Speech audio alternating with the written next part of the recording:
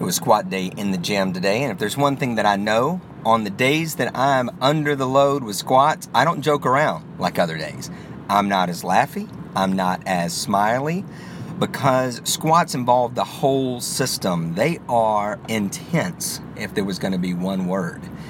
You know, we can get on the treadmill, we can walk at 3 to 4 or 5 miles an hour, we can talk and carry on the conversation, and we can still burn calories. But we're not going to burn the calories at the same level as intensity, as if we're doing intervals.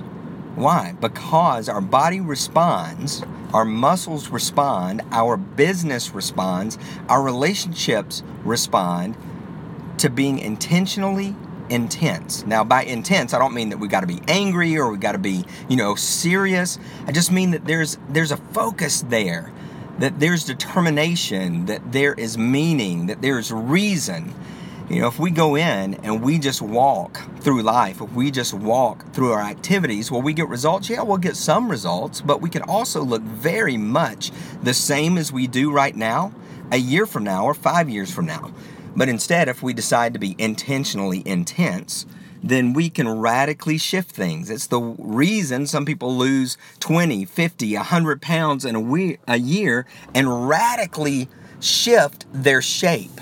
Radically. Their life becomes incredibly different, but it was linked to intentional intensity. So today, are you going to walk through? Are you going to stroll through? Are you going to coast through? That's fine if that's what you've planned.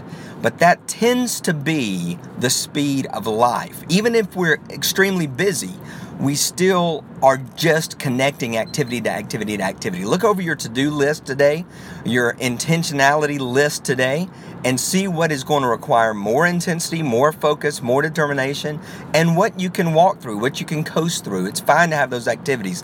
Everything cannot be high-level intensity. Everything can't be a squat. It's impossible. It'd be dangerous. So look at your list for today. Choose where you're going to walk.